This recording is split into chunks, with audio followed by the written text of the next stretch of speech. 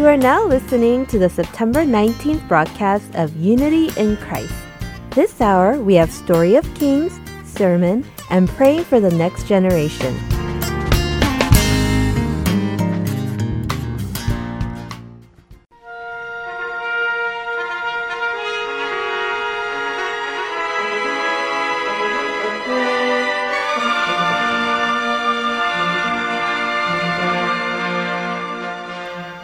Hello, Heart and Soul listeners. This is Brian Winston with Story of Kings. This week, we will continue with the story of King Asa. Just to recap quickly, Asa was the third king of Judah after Rehoboam and Abijah. He reigned over Judah for 41 years. He trusted God, and during his time, the southern king of Judah enjoyed peace and stability, while the northern kingdom of Israel suffered from one turmoil to another. During the time of peace God provided, Asa worked diligently to rid of idol worshiping in Judah. The Bible records how Asa obeyed all the covenants he made with God. Supporting text comes from 1 Kings chapter 15, verses 13 to 15, and 2 Chronicles chapter 15, verses 16 to 18. Here is an excerpt from 2 Chronicles chapter 15. It demonstrates how zealous Asa was in cracking down on idol worshiping. According to verses 16 to 18, he also removed Maacah, the mother of King Asa, from the position of queen mother, because she had made a horrid image as an Asherah. And Asa cut down her horrid image, crushed it, and burned it at the brook Kidron. But the high places were not removed from Israel. Nevertheless, Asa's heart was blameless in all his days. He brought into the house of God the dedicated things of his father and his own dedicated things, silver and gold and utensils. The excerpt makes reference to Maacah, the mother of King Asa. It is not entirely clear whether the woman he removed from her esteemed position of queen mother was really his mother that gave him birth. In the NASB version of the Bible, this person is described as the mother of King Asa, but in different translation, she is shown as his grandmother, Maacah. So what is going on? According to the theologians, the Bible uses words like mother, father, grandmother, or grandfather, often synonymously, to refer to someone in one's ancestry that garners honor and respect. What is important here is not whether Maacah was Asa's mother or grandmother, but how this woman with the title of Queen Mother worshipped idols and did not seek God. Because of her idol worshiping, Asa removed her from her position. Asa was steadfast in his zeal for the Lord and did not make exceptions when it came to idol worshiping, even if they were a close family member. Further, Asa brought his father's dedicated things, his own dedicated things, silver, gold, and utensils, into the house of God and worshipped God only. Because Asa and his people sought God with strong commitment, God gave them peace until the 35th year of Asa's reign. In 2 Chronicles chapter 15, verses 19 and chapter 16, verse 1, the Bible says that there was no war until the 35th year of Asa's reign. Unfortunately, in the 36th year, King Baasha of Israel made a move against Judah. Until then, after the war with Zerah the Ethiopian, Judah had enjoyed a period of peace and stability. This conflict with Baasha marked a significant point of departure for Asa because in his effort to resolve this conflict, Asa resorted to human means rather than spiritual means by walking with God. Here is how the conflict began. You may recall how Judah enjoyed peace and stability while Israel was going through one turmoil after another and kept changing their kings. Many people from Israel began moving to Judah, seeking a better life. Of course, Baasha, as king, did not like to see his people migrating over to Judah. In response, Baasha fortified a city located between Israel and Judah so that he could control the migration. This city was Ramah. It was a city located in the north of Jerusalem and was an important hub located between Israel and Judah. When Baasha occupied Ramah, that posed a serious threat to Judah because of its close proximity to Jerusalem, Judah's central city for politics and religion. Asa had to respond. Facing this imminent threat, it was not clear why Asa did not seek God's help, but he responded by resorting to political and strategic maneuvering. Here is what is said in 1 Kings chapter 15, verses 18 to 22. Then Asa took all the silver and the gold which were left in the treasuries of the house of the Lord and the treasury of the king's house, and he delivered them into the hands of his servants. And King Asa sent them to Ben-Hadad, the son of Tabrimon, the son of Hezion, king of Aram, who lived in Damascus, saying, Let there be a treaty between you and me, as between my father and your father. Behold, I have sent you a present of silver and gold. Go and break your treaty with Baasha, king of Israel, so that he will withdraw from me. So Ben-Hadad listened to King Asa and sent the commanders of his armies against the cities of Israel and conquered Ajan, Dan, Abel-Beth-Maacah, and all Kinnereth, besides all the land of Naphtali. When Baasha heard of it, he ceased fortifying Ramah and remained in Tirzah. Then King Asa made a proclamation to all Judah. None was exempt, and they carried away the stones of Ramah and its timber with which Baasha had built. And King Asa built with them Geba of Benjamin and Mizpah. Asa made a deal with one enemy to fend off another enemy. He made a treaty with King Ben-Hadad of Aram in an attempt to avoid the threat from the king of Israel. To entice Ben-Hadad, Asa sent him a huge gift package. The gift had to be huge because Ben-Hadad already had an alliance with Baasha. The gift needed to be impressive enough so that Ben-Hadad would feel compelled to renege on a standing agreement with Baasha. Asa therefore piled up the valuable things from his own treasury and from his father Abijah's dedicated things. There were precious silver and gold from the treasuries of the house of God. He collected all of these and sent them off to Ben-Hadad. Actually, at the time, Ben-Hadad, king of Aram, had been looking for an opportunity to venture into Palestine to expand his realm of influence. Therefore, he welcomed Asa's offer. Now Ben-Hadad had a justifiable reason to move into the Palestine territory while helping Judah. Eventually, Ben-Hadad betrayed King Baasha of Israel, breaking the treaty between them, and took over many cities in Israel. The cities Ben-Hadad forcefully took over were all on the northern border and were in the opposite end from Ramah, where Baasha was doing the fortifying. When Baasha heard the cities in the northern border were being taken over, he stopped fortifying Ramah and returned to Zimri, then the capital of Israel. It was more urgent for Baasha to protect the capital of Israel than threatening Judah. With Ben-Hadad's help, Asa was able to chase away Baasha without a military confrontation from his part.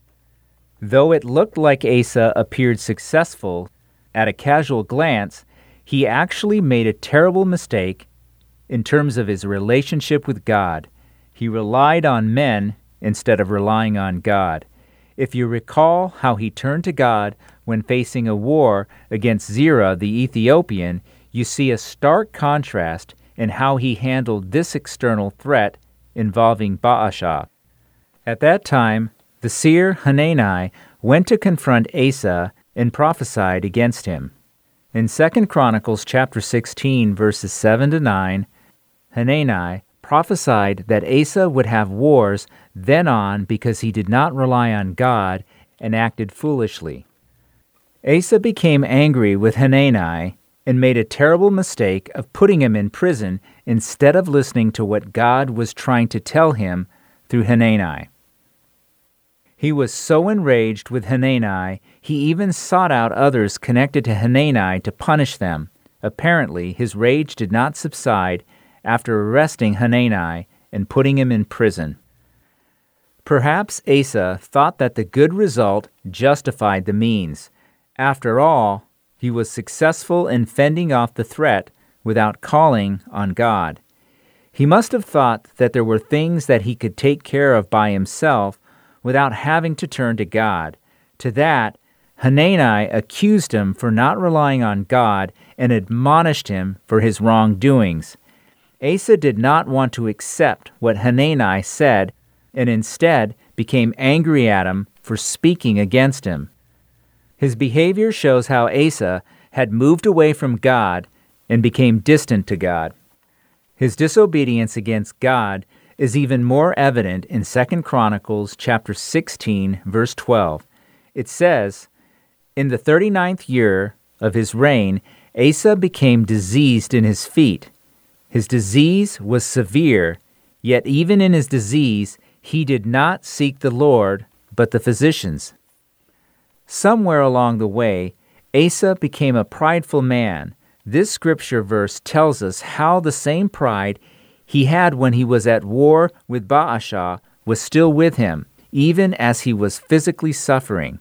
He would rather turn to doctors and ways of men instead of putting his trust in God, even though he was critically diseased at the end of his life. Yes, Asa experienced a peaceful time when he had relied on God, but he began relying on his own thoughts and experiences at the end. Sadly, he stopped calling on God and kept God at a distance. Asa died, and he was laid with his ancestors in the 41st year of his reign. Asa's funeral scene, as recorded in 2 Chronicles chapter 16, verse 14, shows how greatly Asa was respected by his people of Judah, despite his mistakes and weaknesses. It also shows how toward the end of his life, he relied more on men and followed the ways of men. The book of 1 Kings and the book of 2 Chronicles record that Asa's heart was for God, but there were times when he did not rely on God and made mistakes. God knew Asa's mistakes and weaknesses, as he knows our mistakes and weaknesses. God delivered Asa with his grace and showed how God was faithfully fulfilling the promise of continuing the throne through the descendants of David. We praise God's faithfulness and look forward to our Lord Jesus as the soon-coming King. The story of Kings will continue next time by taking a look at kings in the northern kingdom during Asa's reign in Judah. Have a blessed week.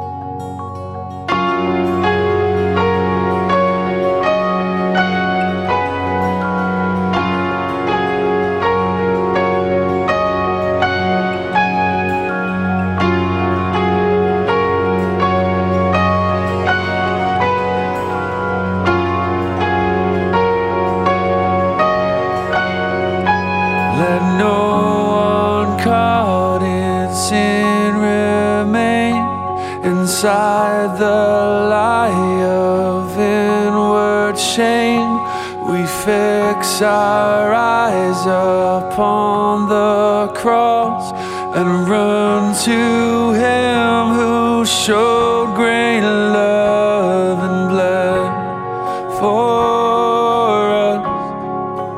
Freely you bled for us. Christ is risen from the dead, trampling over death by death. Come awake, come awake, come and rise up from the grave. Christ is risen from the dead. We are one with him again. Come awake, come awake, come and rise up from the grave.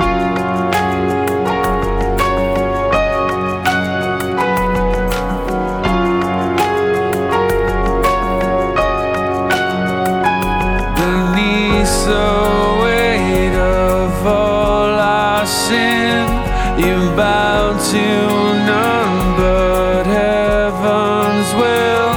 No scheme of hell, no scoffer's crown, no burden great can hold you down. In strength you reign forever. Let your church proclaim Christ is risen from the dead, trampling over death by death. Come awake, come awake, come and rise up from the grave. Christ is risen from the dead. We are one with him again. Come awake, come awake, come and rise up from the grave. Oh, death, where is your sting? Oh, hell, where is your victory? Come stand in the light. The glory of God has defeated the night. Sing it, oh, death, where is your sting? Oh, hell, where is your victory? Oh, church, come stand in the light. Our God is not dead, he's alive. He's alive. Christ is risen from the dead, trampling over death by death. Come awake, come awake, come and rise up from the grave. Christ is risen from the dead. We are one with him again. Come awake, come awake, come and rise up from the grave. Christ is risen from the dead, trampling over death by death. Come awake, come awake, come and rise up from the grave. Christ is risen from the dead. We are one with him again. Come awake, come awake, come and rise up from the grave. Rise up from the grave.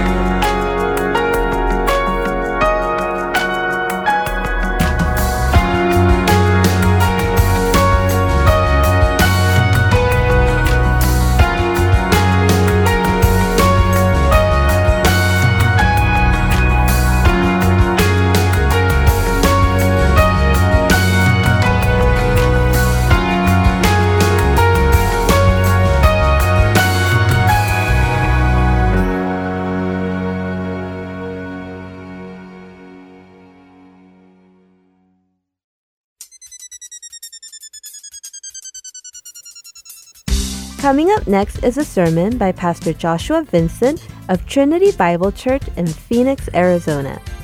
Today's topic is, do you want to eat at the King's table? I hope you have a blessed time with Pastor Joshua. This morning, we're back in our David series and the life of David. He was an ordinary king, or an ordinary man who became an extraordinary king. And when we talk about him as an extraordinary king, what we know is what made him truly extraordinary was not his resume, but his God. And so as we've been tracking along, we've seen that David is a unique character in the Bible. He is anointed by God as God's king, who has come to rule and to save the people of God, not by sword or spear, but in the power of the Lord. King Saul saw David as a threat as he began to win victories in battles, and he tried to kill David for over a decade. But Saul's son Jonathan, who had everything to gain through David failing, had the throne to gain himself, loved David, loved David's God, and made a covenant with David.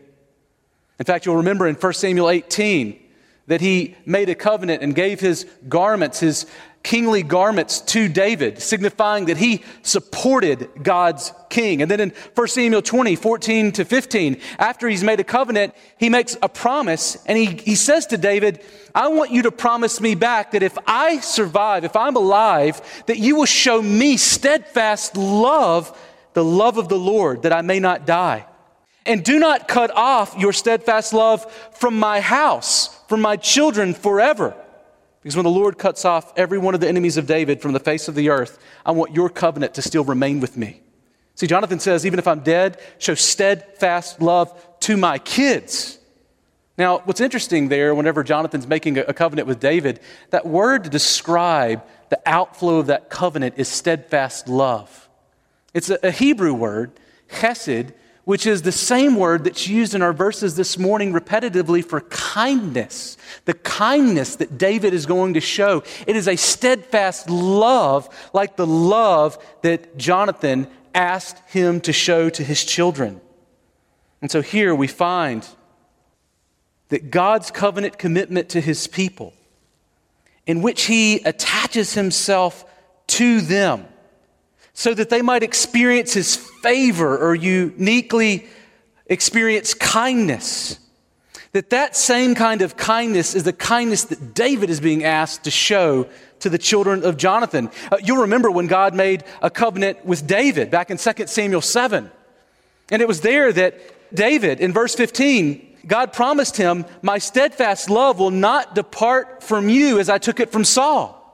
I have a special kind of committed love with you that is unique from the relationships that I've had with other kings. And it's the same word that is used there.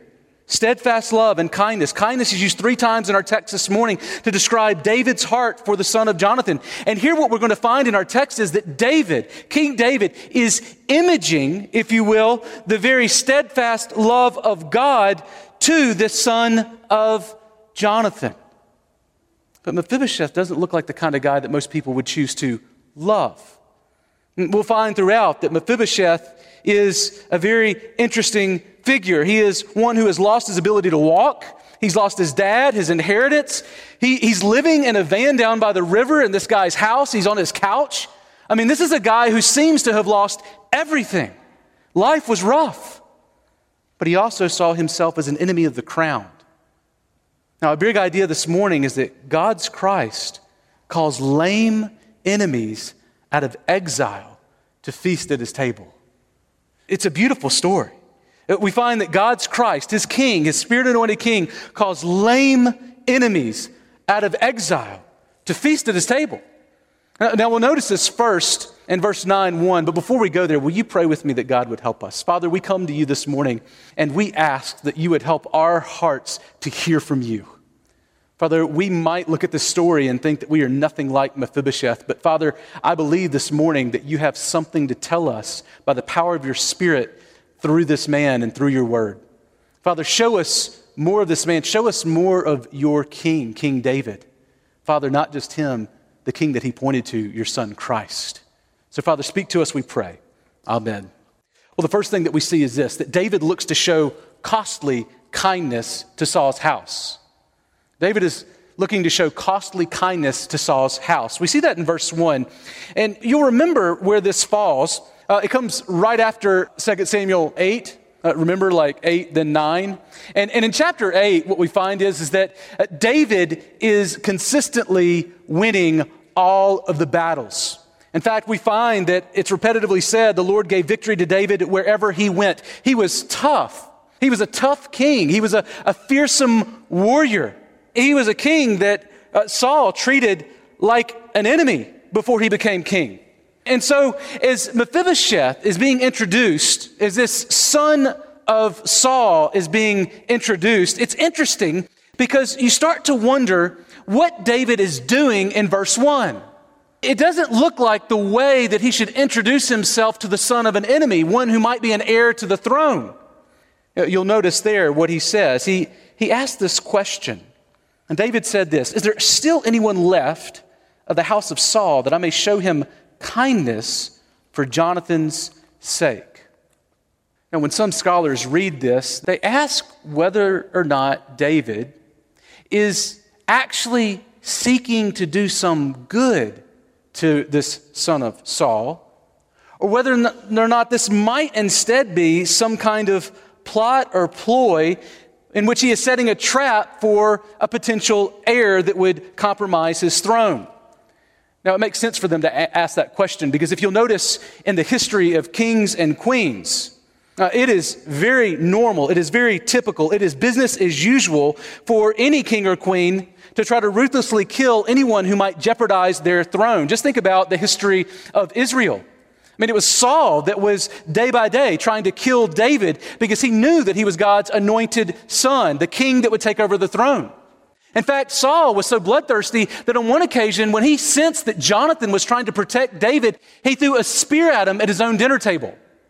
But it's not just Saul. In fact, if you keep reading into 2 Kings 11, you'll find that there, Ahaziah, the king, died. And his mom, Athaliah, arose and she destroyed all of the royal family, her family, so that she would have the throne. And she reigned over Judah for 6 years. Now, I don't know about you, but that sounds like a scary queen to have over you. And that's what fallen humanity does. Maybe you've experienced this personally, where fallen authority uses power to exploit rather than to encourage. And we've seen that. You've experienced that. And some say here that that's exactly what David's demonstrating, a savvy political maneuvering. You probably heard it said that you need to keep your enemies close, your friends close and your enemies even closer, right? And they say this is the kind of thing that David is doing. He is trying to protect himself. But don't miss why David says he is initiating kindness toward Saul's house. This is important. He says it's for what? For Jonathan's sake. See, Jonathan made a covenant with David, making him the promise not to cut off his steadfast love, his kindness from his house. Now here, commentator Robert Bergen, he says this. He calls David the supreme Israelite. He's a supreme Israelite example of covenant faithfulness or chesed. He is the highest virtue in Hebrew society, and he kept his oath to Jonathan even though it ran the risk of hurting his own dynasty. Now here's the aspect of this kindness that David is showing that I think is instructive for us. King David sought to show a costly covenant kindness to Saul's house, just like Jonathan showed to David all of his days. You'll remember that Jonathan laid claim to the crown, and he laid it at the feet of God's Messiah, David, his Christ, his Spirit-anointed king. He said, I have the right to the crown, but I'm giving it to you because you are God's king, and I want God's will, not my will, to be done. You'll remember that Jonathan, once he did this, later we found that he lived in committed relationship with David, often risking his life to keep him safe. And this is a very, very much a reflection of the kind of love and committedness that David had to Jonathan and to his son. See, living in committed relationships is risky and costly. It is not a safe thing to love others. In fact, I bet most of us, if we were this morning to just stop and think about relationships, could be brought to tears by the broken relationships in our lives. You've experienced painful divorces, breakups, abortions, abandonment, trusted friends turning on you. And people leave us when it's too hard or too costly. And in us, I think we realize that in those moments, it feels profoundly wrong. And some of us struggle to ever get back from that brokenness of this world. And even dating relationships. I saw this the other day have been replaced with this thing called situationships. Have you heard about these? Situationships. It's somewhere, they say, psychologists define them as somewhere between a committed relationship and something more than a friendship. It's something in the middle of that. So it's kind of this idea that you can explore yourself in this relationship with someone without any kind of promises. You're saying that I'm in this relationship today, and I love you more than anything today, but I can't promise you that's the way it's going to be tomorrow. That's the kind of love that our world seems to be building itself upon these days. But catch this, relationships without commitment, don't miss this, they lack the beauty and the glory of a godlike committedness that chases you down. That's what we long for. I think that you and me long for those relationships of commitment where someone does not give up on us, but they actually chase after us with a love and a steadfast love like what God shows. That's what God created our marriages, our parenting, our pastoring, and our church membership for. It's to display the character of God. See, that's the kind of spouse that you want. That's the type of mom and dad that you are hoping your mom and dad are like. That is the boss that we want, the kind of king that we long for, the kind of authority in our lives that we hunger after. See, that is something that God created us with a longing and a desire for. We all long for a relentless, committed kindness that chases us down to bless us. Don't miss this. King David says, the kindness that's about to flow from him floods down from heaven to hopeless, lame, exiled enemies. This is beautiful. He says, I'm going to show you a godlike kind of covenant love. And you're going to see just a small picture of what God is like. You see this in verses 2-4. See, David's kindness to Mephibosheth, it shows God's kindness. Now, David calls up Ziba, introducing Ziba, the highest ranking, best connected survivor from Saul's house. He was Saul's servant, but here he comes before David. And notice as Ziba is going to be asked for an heir of Saul, who he zeroes in on in verses 2-4. Here's what it says. It says, now there was a servant in the house of Saul whose name was Ziba, and they called him to David. And the king said to him, are you Ziba? And he said, I am your servant. And the king said, is there not still someone of the house of Saul, that I may show the kindness of God to him? And Ziba said to the king, there is still a son of Jonathan. He is crippled in his feet. And the king said to him, where is he? And Ziba said to the king, he is in the house of Machir, the son of Amiel, at Lodabar. Now, later in the book, we'll get to see Ziba a little bit more, and we'll see that he's a pretty smooth operator. He's a guy who always seems to be out for number one, manipulating systems to get as much as he can.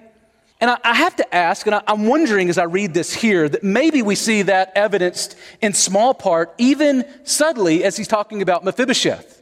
I mean, for one thing, you'll know that here, Saul had other sons, but he identifies Jonathan's son, Mephibosheth. And he knew that Mephibosheth was crippled. He became crippled when he was 5 years old. You'll remember back in 2 Samuel 4:4 that we're told that just as King Ishbosheth died and was murdered, we find that his nurse sort of grabbed him up and began to run with him to take him to safety, but she tripped and fell on him, making him crippled from the age of 5. Ziba likely also knew that David cursed the Jebusites who had mocked David just before he took Zion. You remember that in 2 Samuel 5? You remember there that he said, the blind and the lame shall not come into the house. He had a kind of anger towards the Jebusites who were calling their protectors lame and blind as though David could not infiltrate them. And I'm wondering in that moment if those scriptures were preparing the way for Ziba to present Mephibosheth before David. Isn't it interesting that he hands over this man as an object lesson for David's kindness? I wonder if David's kindness will be shown to this one whom most of the world would see as a result of his disabilities as being an object of shame, and yet here he is presented as an object lesson for the kindness of the king. Now, did you catch the small change that he makes in verse 3? A small change about what he's going to do, but with massive implications. Notice at first he says, I'm going to show kindness to the house of Saul. But here in verse 3, he says, I want to show the kindness of God to him. Not just a general worldly kind of kindness, but a God-centered, a God-flowing kind of kindness to this one. Now, as I look at that, it is such an encouragement. Catch this. You'll remember that God had made a covenant with David back in 2 Samuel 7. David has experienced the steadfast love, that covenant love of God. He has been the object of the favor of God. And everybody that's looked on has seen what it looks like for God to have favor on God's king. David says, I, who've experienced the favor of God, am now going to show God-like favor towards this one of the house of Saul. See, God promised to show David steadfast love. And here the same word is used for the kindness that he is going to show. King David is going to image God's covenant faithfulness, his steadfast love and kindness to Mephibosheth. And King David says, I'm going to show this kid what God's like. Isn't that good? I want him to see what my God is like. Now, when my God is in covenant with people and they become the objects of his steadfast love, it is a glorious thing. It's a glorious thing. But catch this. Everything in Mephibosheth's short resume describes him as a man who seems to have experienced the profound brokenness of this world at no fault of his own. Now, let me just be really clear. When we live in this world, we experience brokenness for all kinds of reasons. It's not just one reason. You know, there are some who experience the brokenness of this world because of their own sin. Some experience it because of the sins of others. Some experience it simply because they make an unwise decision that's not necessarily sinful. And sometimes we experience the brokenness in this world simply because the world is broken. You know, as we look at the coronavirus, there are some who've experienced death, alienated from God, enemies of God, did not love God. And there are those who loved God, loved Jesus deeply, and have died. And it's just a demonstration of the fact that this world is full of sickness and brokenness, and we need someone to come and do something, and that's Jesus who we're waiting to come back. But until then, we live in a broken world. And Mephibosheth, everything that describes him seems to describe the kind of guy that is not experiencing brokenness because he has sinned, but because the world is broken, and it has broken itself all over him. I mean, just think about it. His name means mouth of shame. But he didn't give himself that name.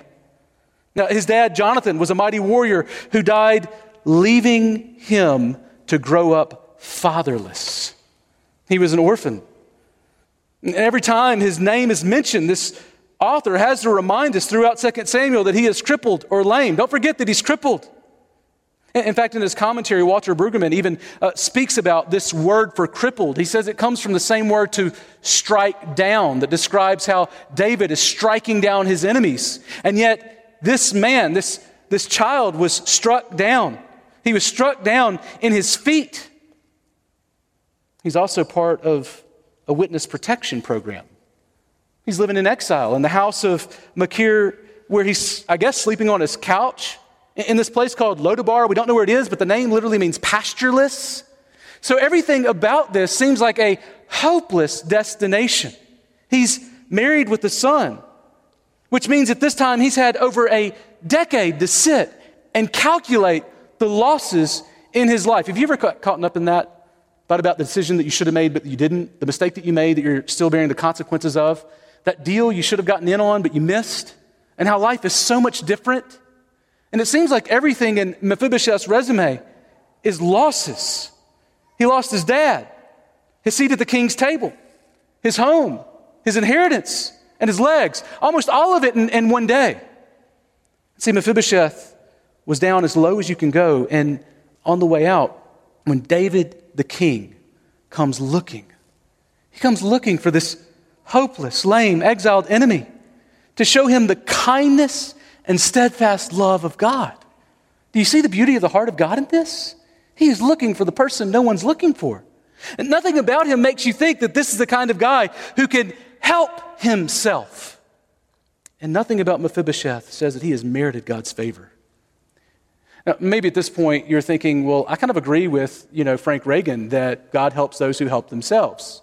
You get out what you put in and that kind of thing. But Mephibosheth's the picture of a man who is helpless at the mercy of David without merit to deserve his favor. He is a broken man. He's the picture of us all spiritually.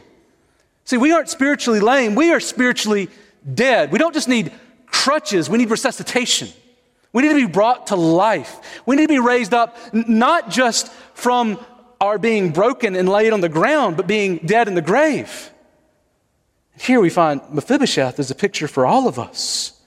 Now, if you're a non-Christian, let me just give you a spoiler alert. I'm sure you've had spoiler alerts for movies and that kind of thing, and I would just say that you need regular spoiler alerts when you're preaching through the Bible, especially the Old Testament, because you're wondering, what does King David have to do with me? What does Mephibosheth have to do with me? See, King David is really just a picture of a greater king that is to come, King Jesus. See, he is the one, the eternal Son, who is foreshadowing Jesus Christ, his eternal Son who came to rescue his enemies from his just wrath. We were helpless and dead in our transgressions. And that king died for you to save you from the wrath of God because you couldn't help yourself. That's the message of the Bible. We can't help ourselves. We need the help of one greater than us, our great God. And Jesus is the one who was sent to die for us, to save us from God's just wrath because we were helpless. And he raised us from himself from the dead so that you would know that he is sovereign, that death does not reign over us. And there is hope for the hopeless. I'm just wondering this morning, if you're a non-believer and you're listening either here or online, if just maybe you're still hiding in Lodabar. You're still hiding in your own personal Lodabar where you are not coming to the king because you are fearful. You're hiding from the king because you don't know what he's like. What is this God like? Well, here we get a foreshadowing of what God's like. God is a God who shows covenant kindness to those who repent of their sins and put their confidence and trust in King Jesus. When you do that, he showers you with love from heaven. And maybe you this morning are looking at this from a different way. You're struggling because you have some kind of disability, or you love someone with a disability, and you wonder if it's evidence of God's disfavor. Well, catch this. This world is broken due to sin, and King Jesus is God's answer. He's the answer to the brokenness of this world. In fact, in Mark 8, God healed a paralytic, and he forgave his sins. And the thing that everybody was astounded by was that Jesus said that he could forgive sins. He's like, who can forgive sins? And he says, oh, you think that's amazing that I can't do that? Well, catch this. I'm going to give this paralytic the ability to walk. And he arose and walked. And then they were shocked. They're like, wait a minute, he can make people walk? But the real point of that story is that this is the only one who can forgive sins. He is a God who can spiritually bring you to God. We see the same kind of thing with the blind man in John chapter 9. You'll remember there that the Pharisees are asking, okay, we got this blind guy. Is it his fault? Did he sin or did his parents sin? And you'll remember how he responded there. It was not this man that sinned or his parents, but what? But that the work of God might be displayed in him. See, in some cultures, disabilities are seen as evidence of God's disfavor, or man's sin, or something that's wrong with him, or them, or her. But in God's economy, God says there are those who have disabilities that I am working specifically in that my glory might be made known.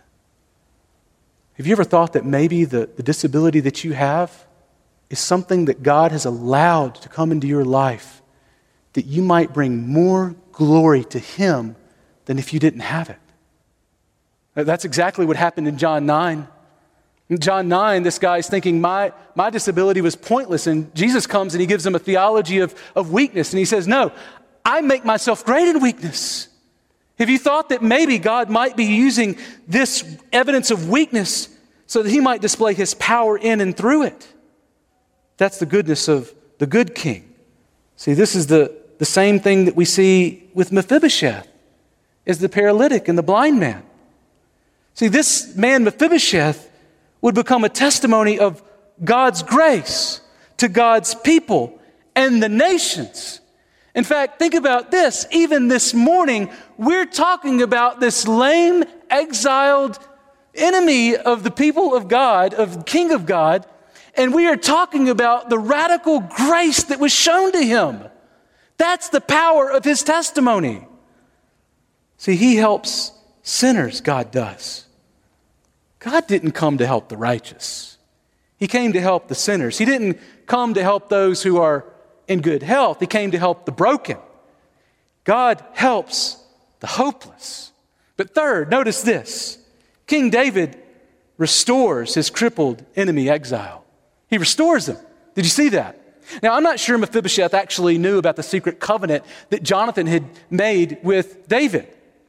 He knew that Saul had tried to kill David and that he represented a threat to the throne. But he doesn't seem to know what David or his God is like. He's had a tough run of things. You've probably noticed that. His experiences were very difficult. And he's probably not sure that things aren't about to get worse before they get better. I mean, when David's chariots pull into the driveway to take him back to David, I'm sure he's thinking, man, I'm in trouble now. But in verse 6, we pick up and we find this. It says, "And Mephibosheth, the son of Jonathan, the son of Saul, came to David, and he fell on his face and paid homage. And David said, 'Mephibosheth.' And he answered, 'Behold, I am your servant.'" See, Mephibosheth, he's really just following protocol and laying down on his face before the king. Can you imagine how humbling it must have been in this moment for Mephibosheth, who does not have the use of his legs, to slide down painfully onto his face to honor this king? I'm sure he didn't know what would happen when David called his name. But in verse 7, something he did not expect happened. Notice what he says. He says, "Do not fear, for I will show you kindness for the sake of your father Jonathan, and I will restore to you all the land of Saul your father, and you shall eat at my table always." Just think about hearing those words. Can you imagine the hope that entered that hopeless man's heart when he heard, "Fear not. You shouldn't be afraid. This is a good day for you. I'm a good kind of king. Don't fear. I'm not going to treat you as an enemy. I'm restoring your fortunes." And that's double grace. I'm not going to give you what you think you deserve. Even more than that, I'm going to give you all that's been lost. And can you imagine what good news this was for someone who lived a life riddled with bad news?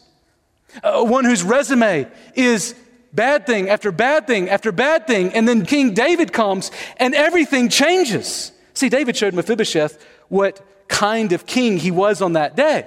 What kind of king is he? He's the kind of king, right? He's the kind one. Don't miss this. Good kings, good leaders, and good humans look like God. Christian moms and dads, presidents, bosses, and police officers have been born again that we might proclaim the excellencies of Him who called us out of darkness into His marvelous light. In the way that we exercise authority, both in the church and outside of the church in the world, should testify to the glory of God and His goodness and His kindness to those that have been entrusted with them. See, God created all humans in Genesis 1 to image Him. We are by our human nature image bearers. Now, that does not mean that we have God's nose, right? Doesn't mean that we have the same haircut as God. He's spirit. It means that His invisible attributes and character are on display in the way that we live out life with others. And good authorities look like King Jesus, who is both tender and tough. That's why it horrifies us to see a police officer kill George Floyd by means of excessive force. It's not just because it was one man killing another. It was because it was a human being created in the image of God, entrusted with the life of another, and actually taking that life, not treating it with the kind of covenant kindness or oath kindness that he was called to. See, good authority should remind us of what King Jesus looks like. Very tough, but also tender.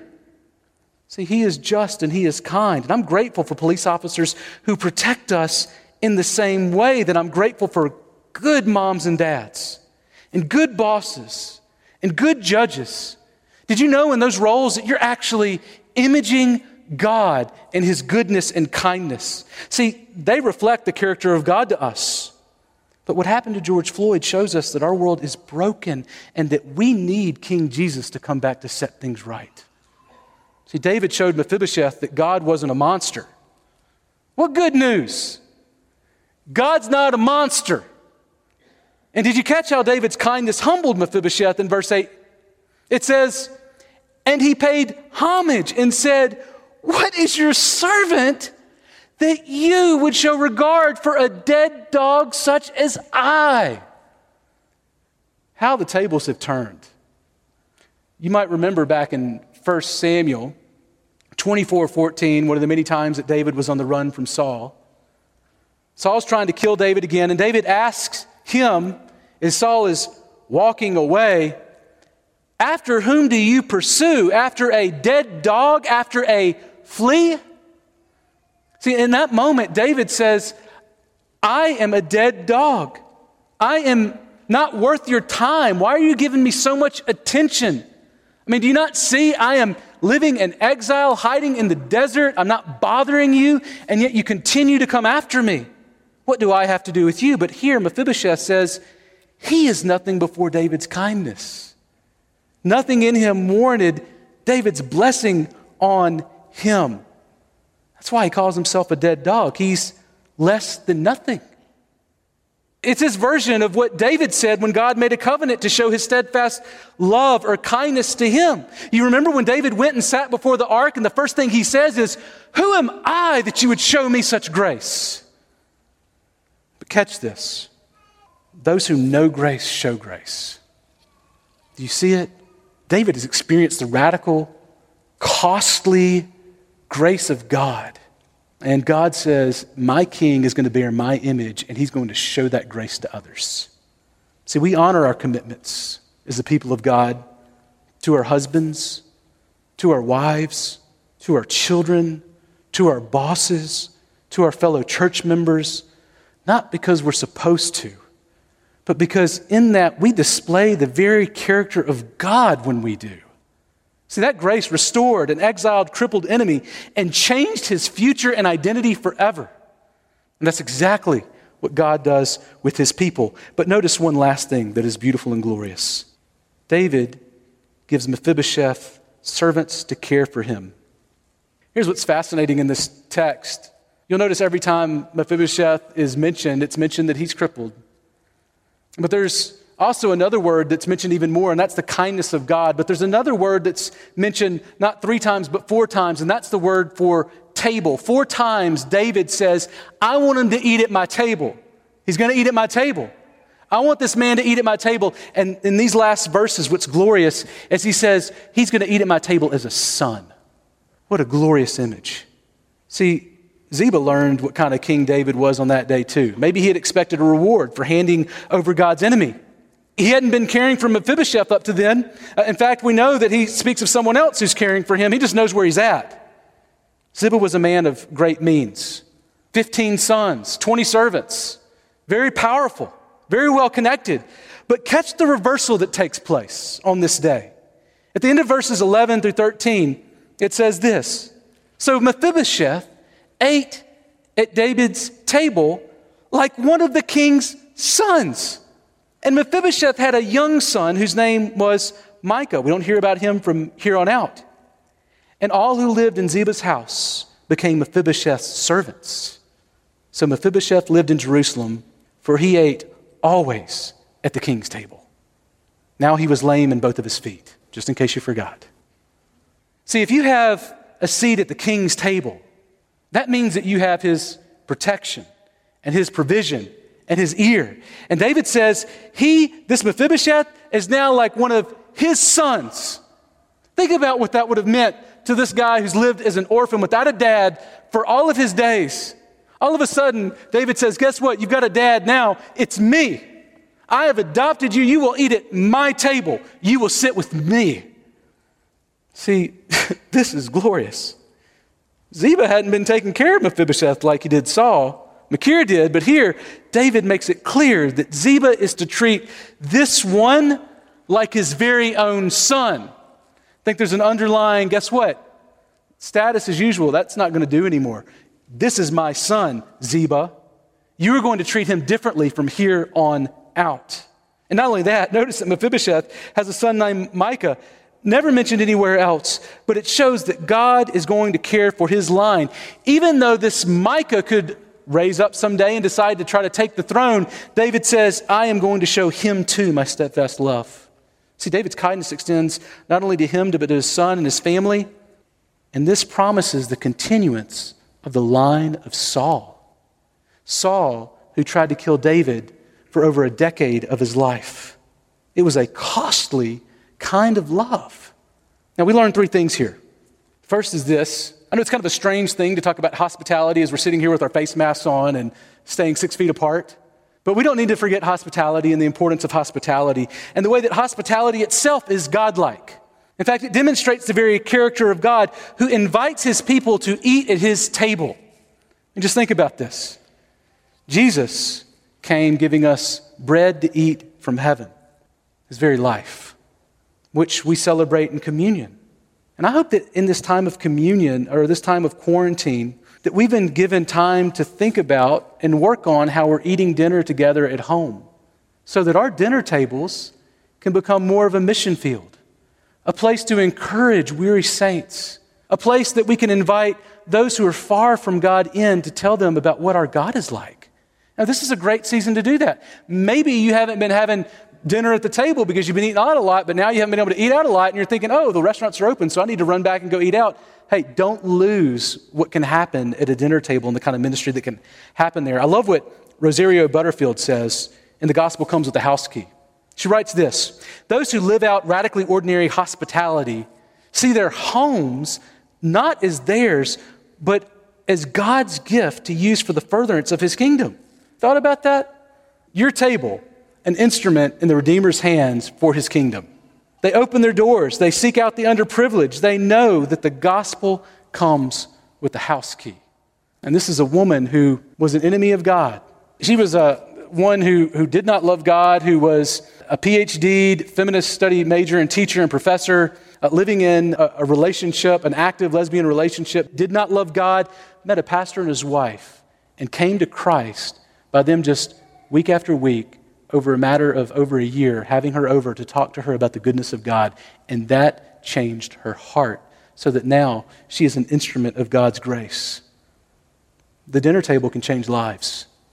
But not only that, second, for those with disabilities, I want to tell you that this isn't the end of the story. Maybe you're wondering if that pain or that disability will ever go away. Wonder why God wouldn't just heal you. I don't have answers to all those questions, but here's what I do know. This is not the end of the story. See, Jesus doesn't just invite the lame to eat at his table. That's not what King Jesus does. No, when Jesus came and he healed the blind and the paralyzed and those who were crippled, he did that as just a foreshadowing of what was to come when his kingdom comes in its fullness. In fact, what we find is that one day, the communion that, when we can safely take it again week after week or month after month or whatever, like once that passes away, it's giving way to a better meal, the marriage feast of the Lamb. And at the marriage feast of the Lamb, you will not need to be helped up with a walker or with a wheelchair or with someone carrying you to come to the table. You'll be able to dance to the table on your own legs. See, we're promised in Isaiah 35 that on that day, those who are lame, we are promised in verse 6 that the lame shall leap like a deer. We're going to jump like deer up the mountain. Some of you are like, I'll never hike again. Oh, the best hikes are yet to come. See, the tongue of the mute is going to sing for joy, and the blind will see God face to face. We recently lost a dear brother, Don Willard, who was blind for many of his days. And yet, on the day that he died, we were able to give praise to Jesus because for the first time he was able to see, and the first thing he saw was the face of Christ. That's the end that we long for.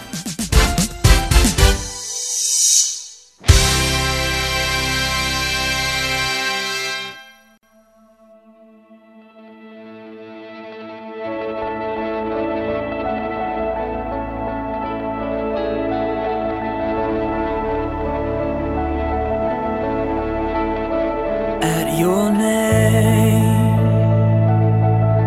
the mountains shake and crumble.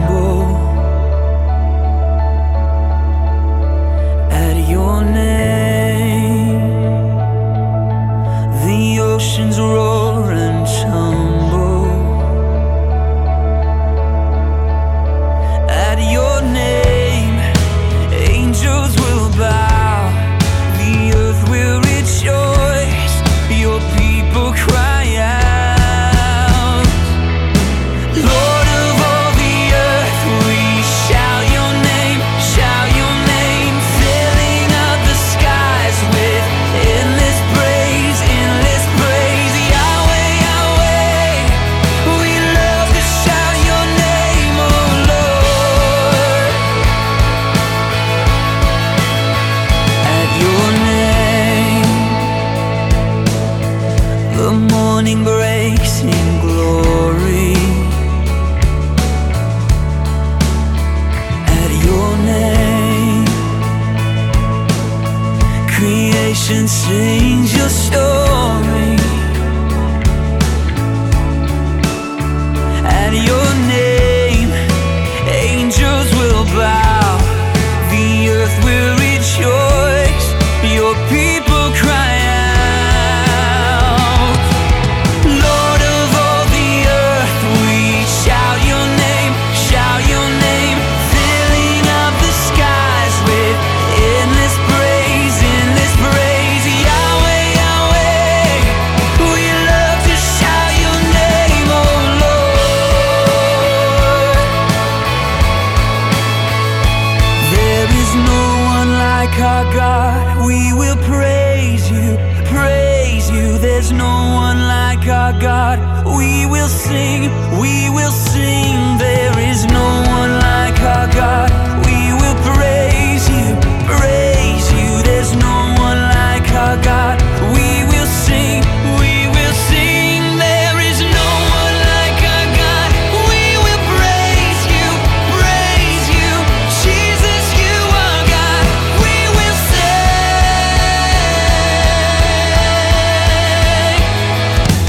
Lord of all the earth, we shout your name, filling up the skies with endless praise, endless praise. Yahweh, Yahweh, we love to shout your name. Lord of all the earth, we shout your name, filling up the skies with endless praise, endless praise. Yahweh, Yahweh, we love to shout your name, oh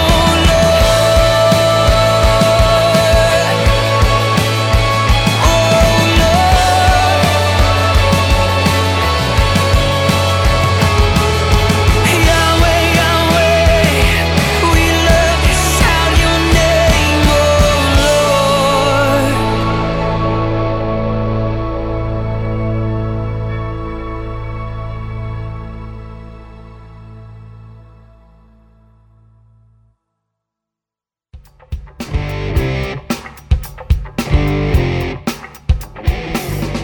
Heart and Soul Gospel Ministries has the opportunities for anyone to volunteer in editing, producing the program, or even reviewing the broadcasts at our office. You don't have to be an expert. We are excited to teach anyone that is willing to learn. If you are interested in learning how to be an editor, producer, or even a reviewer, please contact us at 602-866-8999 or email us at heartandsoul.org@gmail.com.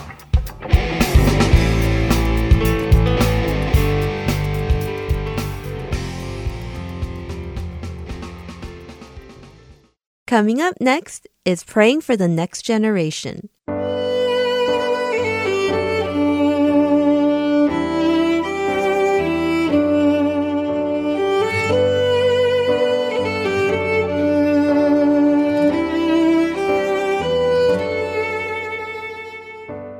Hello, my name is Deborah Joy. I'm the host of this program, Praying for the Next Generation. Do you know what it means to be His witness? A well-known scripture, Acts chapter 1, verse 8 says, "But you will receive power when the Holy Spirit has come upon you, and you shall be my witnesses both in Jerusalem and in all Judea and Samaria and even to the remotest part of the earth."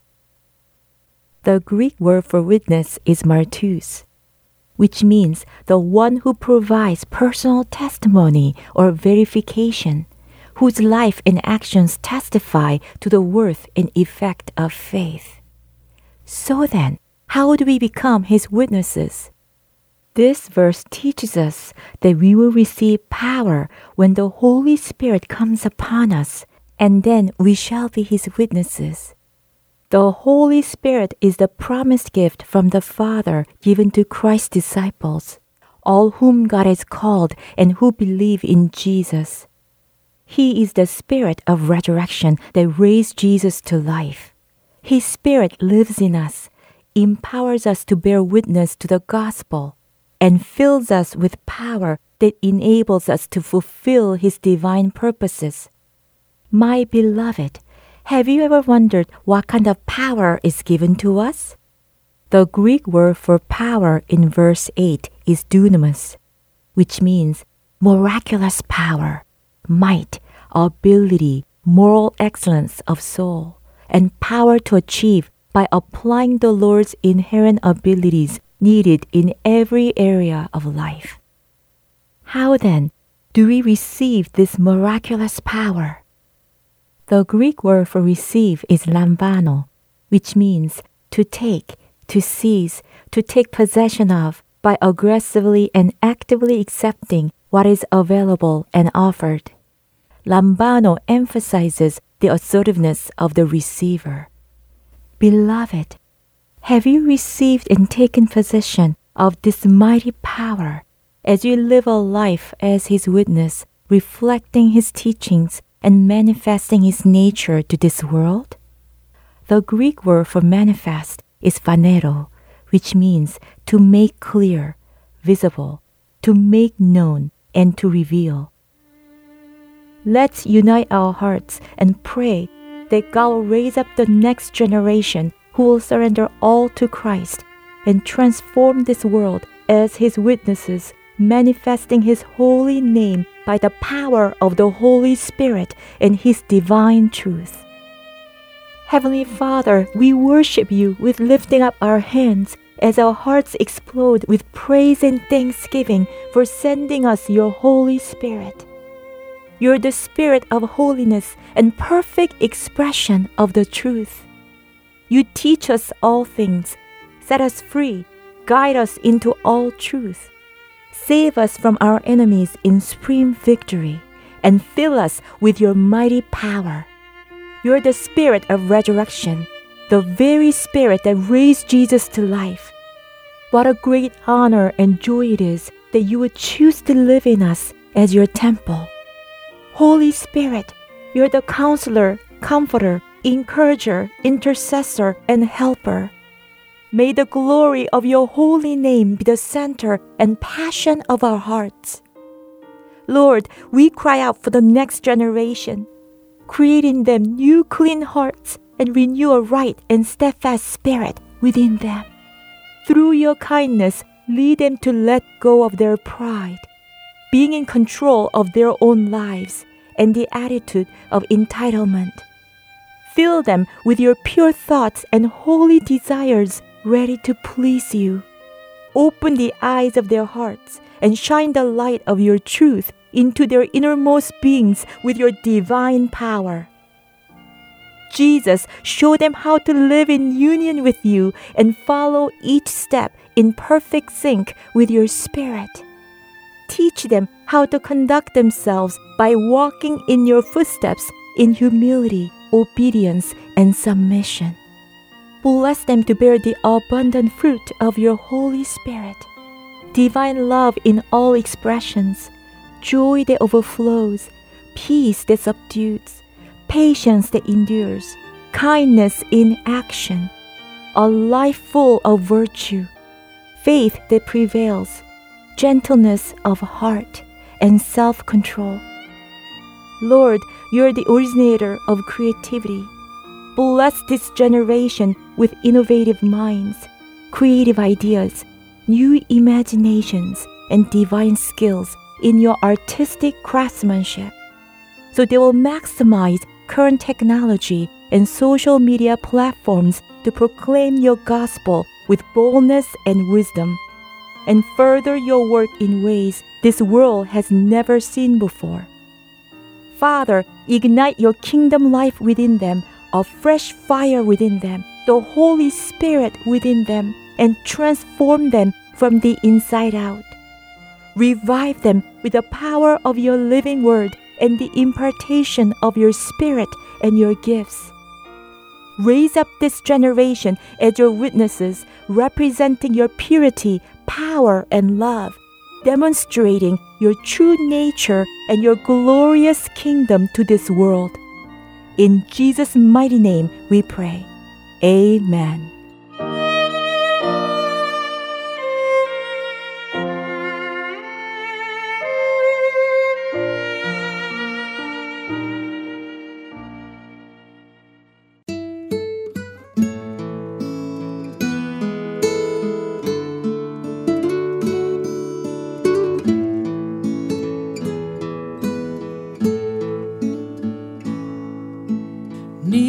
Nearer, my God, to thee, nearer to thee, even though it be a cross that raiseth me, still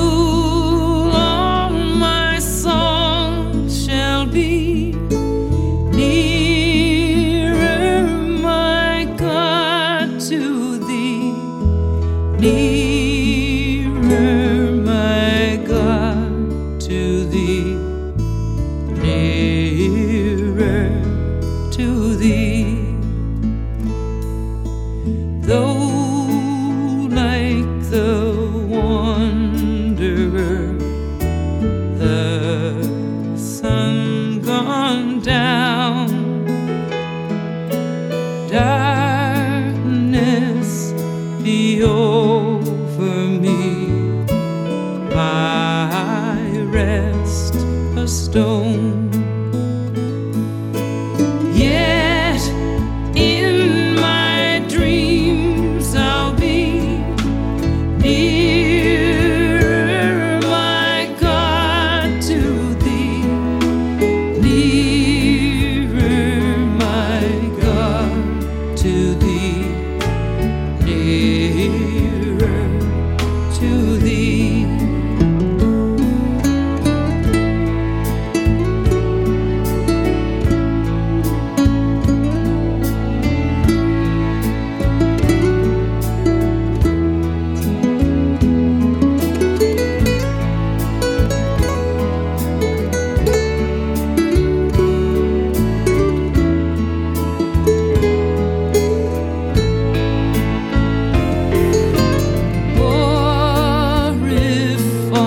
Joyful wing,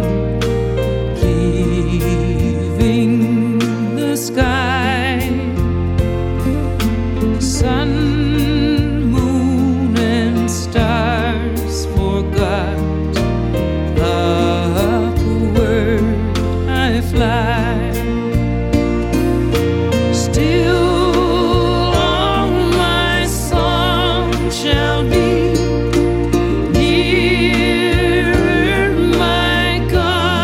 to thee, nearer, my God, to thee, nearer to thee,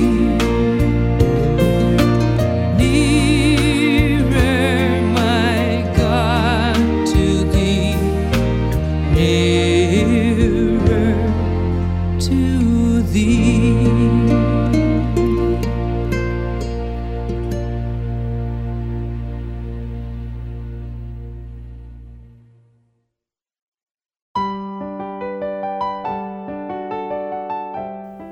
We are now ending our Unity in Christ broadcast.